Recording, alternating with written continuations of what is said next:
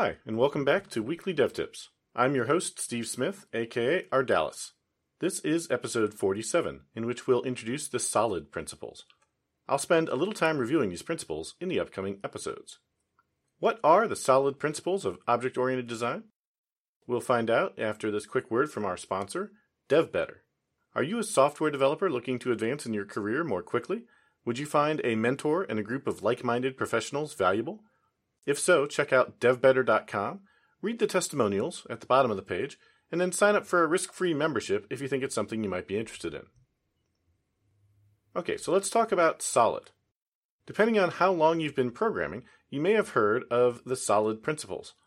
These are a set of 5 principles that have been around for several decades, and about 15 years ago, someone, I believe it was Michael Feathers, had the idea to arrange them in such a way that they formed the macronym SOLID. Prior to that, I think the first time they were all published together was in Robert C. Martin's 2003 book, Agile Software Development, Principles, Patterns, and Practices, in which their sequence spelled out SOLDI. Oh, so close. They could have just inverted those last 2 letters. This same sequence was also used in the 2006 book, Agile Principles, Patterns, and Practices in C# by Uncle Bob Martin's son, Micah Martin. So, what are the SOLID principles? As I mentioned, SOLID is a macronym, meaning it's an acronym formed by other acronyms. In this case, these are SRP, OCP, LSP, ISP, and DIP. All those P's at the end of each acronym stand for principle. That's principle with an LE at the end. Listing each principle, we have single responsibility, open-closed, Liskov substitution, interface segregation, and dependency inversion. You may already be familiar with these principles. If you're a developer who's using a strongly typed language like C# or Java, you should be extremely familiar with them. If you're not, I recommend digging into them more deeply. Applying them can make a massive difference in the quality of code you write. How do I define quality? Well, that's probably a topic I could devote an episode to, but the short version is that quality code is code that is easy to understand and easy to change to suit new requirements. It's easily and quickly tested by automated tests, which reduces the need for expensive manual testing. And it's loosely coupled to infrastructure concerns, like databases or files. That may not be your definition of quality, but that's the one that I generally use. Now, how do these principles help you to write quality code? They provide guidance. You need to write code that solves a problem, first and foremost, but once you have code that does that, before you call it done and check it in, you should evaluate its design and see if it makes sense to spend a few moments cleaning anything up. Way back in episode 6, you are listening to these in sequential, not reverse order, right? I talked about Kent Beck's approach to make it work, make it right, make it fast. SOLID principles should generally be applied during the make it right step. Don't apply them up front, but as I discussed in episode 10, follow pain-driven development.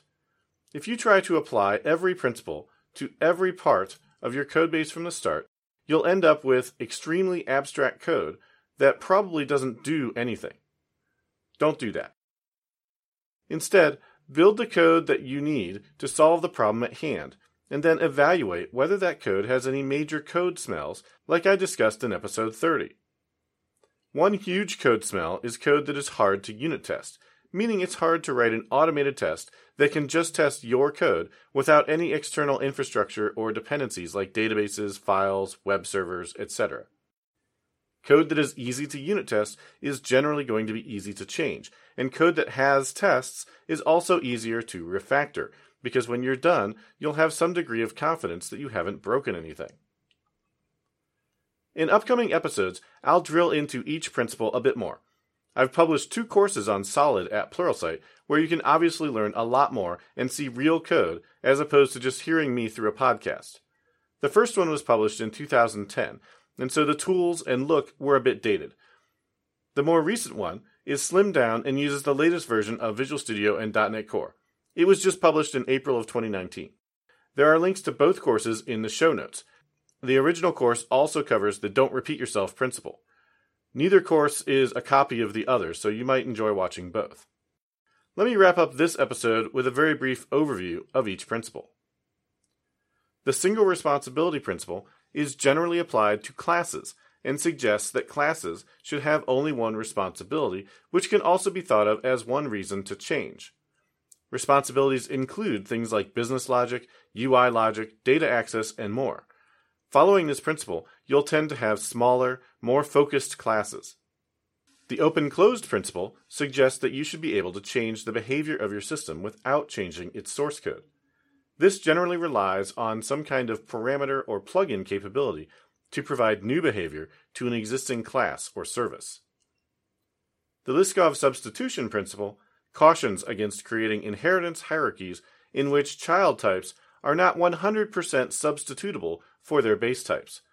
When violated, this can result in messy code, duplication, and bugs. The interface segregation principle suggests that classes that use interfaces should use all or most of the interface's exposed members. They shouldn't depend on functionality they don't use. This then leads to interfaces that are small, focused, and cohesive, much like SRP. Finally, the dependency inversion principle recommends that low-level concerns depend on high-level concerns, not the other way around. This means, for example, that business layer code shouldn't directly depend on data access code, but rather an abstraction should exist that the business code works with and that the data access code implements. At runtime, the data access code will be provided as an implementation of the interface that the business code has been written to work with, providing loose coupling and more testable code. I have a bunch of resources on the show notes for this episode. Go to weeklydevtips.com/047 to access them, or scroll down inside your phone to check it out in the podcast description. And that's it for this week. If you want to hear more from me, go to rdallas.com/tips to sign up for a free tip in your inbox every Wednesday. I'm actually much better about sending out these tips every Wednesday as opposed to these podcasts that are kind of hit or miss in terms of how often they go out. I'm also streaming programming topics on twitch.tv/rdallas, most Fridays at noon Eastern Time. These are being archived on YouTube as well. Thank you for subscribing to Weekly Dev Tips, and I'll see you next week with another great developer tip.